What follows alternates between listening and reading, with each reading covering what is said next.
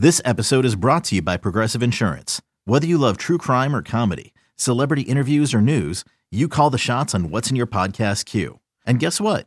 Now you can call them on your auto insurance too with the Name Your Price tool from Progressive. It works just the way it sounds. You tell Progressive how much you want to pay for car insurance, and they'll show you coverage options that fit your budget. Get your quote today at Progressive.com to join the over 28 million drivers who trust Progressive. Progressive Casualty Insurance Company and Affiliates.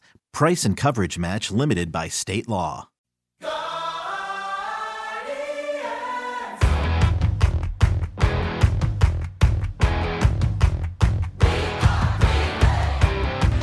Here we go. It is episode number 58 of the Rosey Report. Jim Rosenhaus along with you for the regular season Roundup weekend recap edition from San Francisco now, as it's the second leg of the Guardians West Coast road swing. Tough series in Anaheim as the Guardians drop 3 out of 4 to the Angels. And when you look at the standings now, 18 games remaining, they are 7.5 back. So obviously a huge uphill climb for the Guardians at this point. But they'll try and put together a good series here in San Francisco this week against the Giants team that is certainly trying to stay in contention in the wild card chase over in the National League.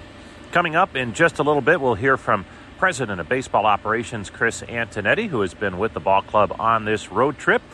And first, though, a look back at Sunday's game, a frustrating 2-1 defeat for the Guardians against the Angels, a game where Cole Calhoun hit a home run in his return to Angels Stadium, where he had so many fine seasons playing with the Angels.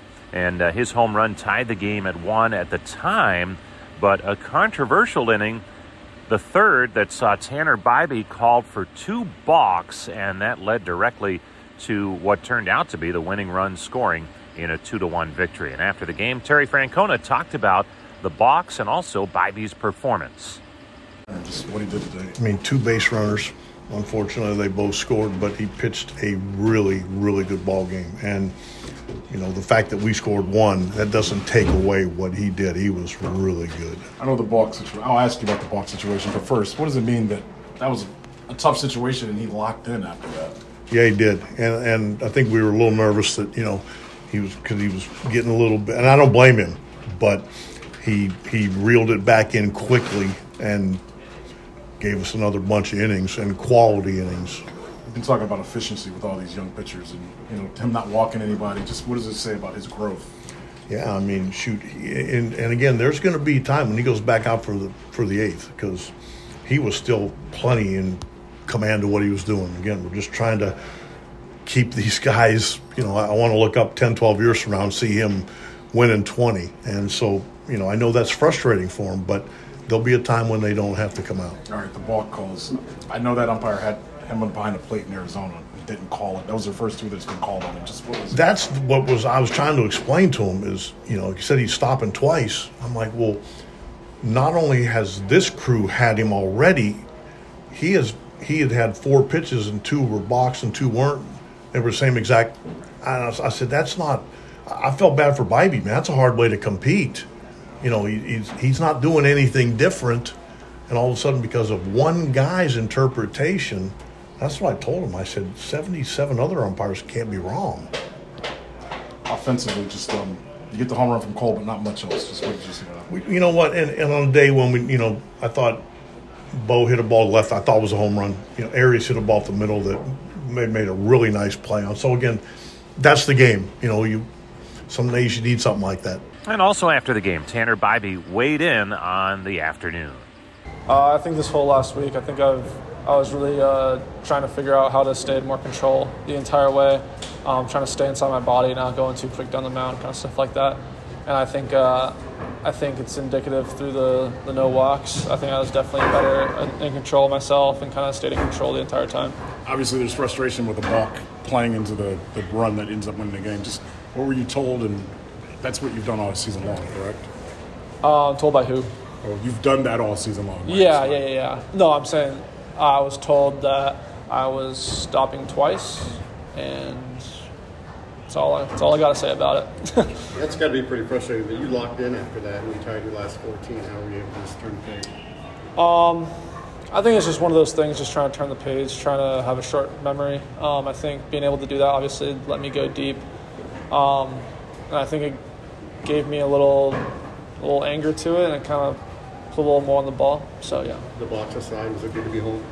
What was that? Good to be home? Oh, yeah, absolutely. Yeah, it's great being home. What did it mean to you to pitch the way you did at home in a ballpark that you know so well? I mean, it's pretty unbelievable. I mean, I've been coming here my entire life to see games. I went to college like 10 minutes away. So I think being able, even though it's a completely different perspective, it's only 10 feet away from the stands to the field, it's super different. But it was super cool to do in front of all my friends and family. And as always, thanks to our good buddy Andre Knott there for the post-game questions for the players and manager Terry Francona. We certainly appreciate his efforts in the clubhouse post-game after each and every Guardians game.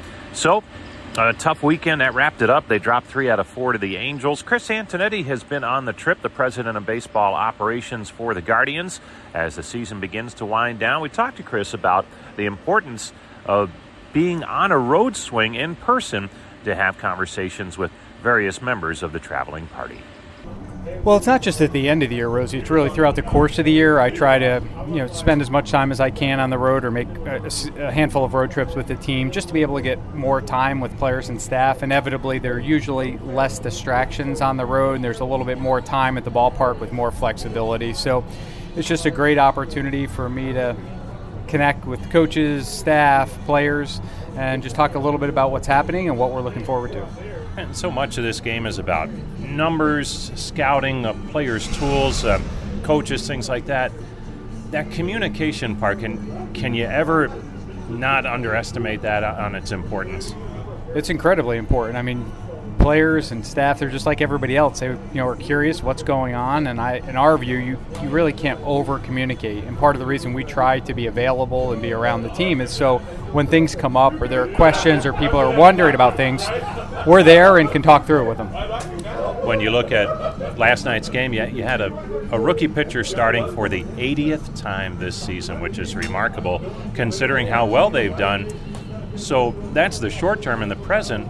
But what do you think that could mean down the road for this team, especially next season?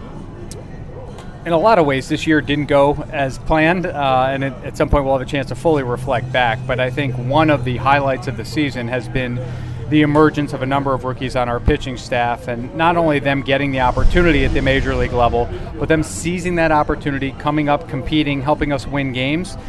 It's laid the foundation for a really bright future. And along those lines, 20 games remaining heading into play tonight.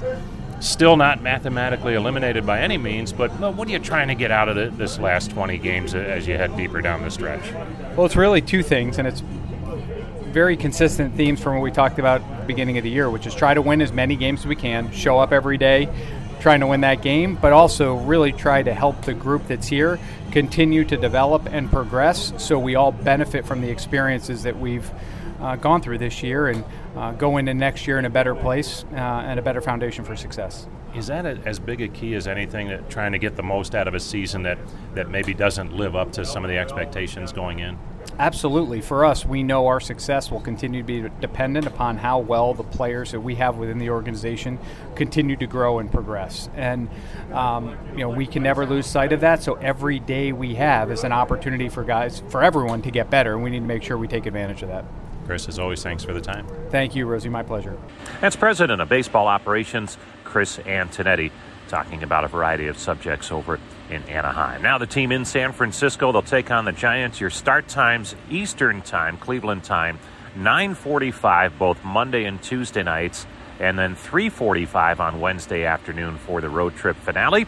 Hope you can join us for those ball games, and we'll have another edition of the Rosey Report regular season roundup real soon for you. But that's going to put a wrap on episode number 58. Thanks so much for joining us. And until next time, this is Jim Rosenhaus reminding you and thanking you for downloading and listening to the Rosey Report.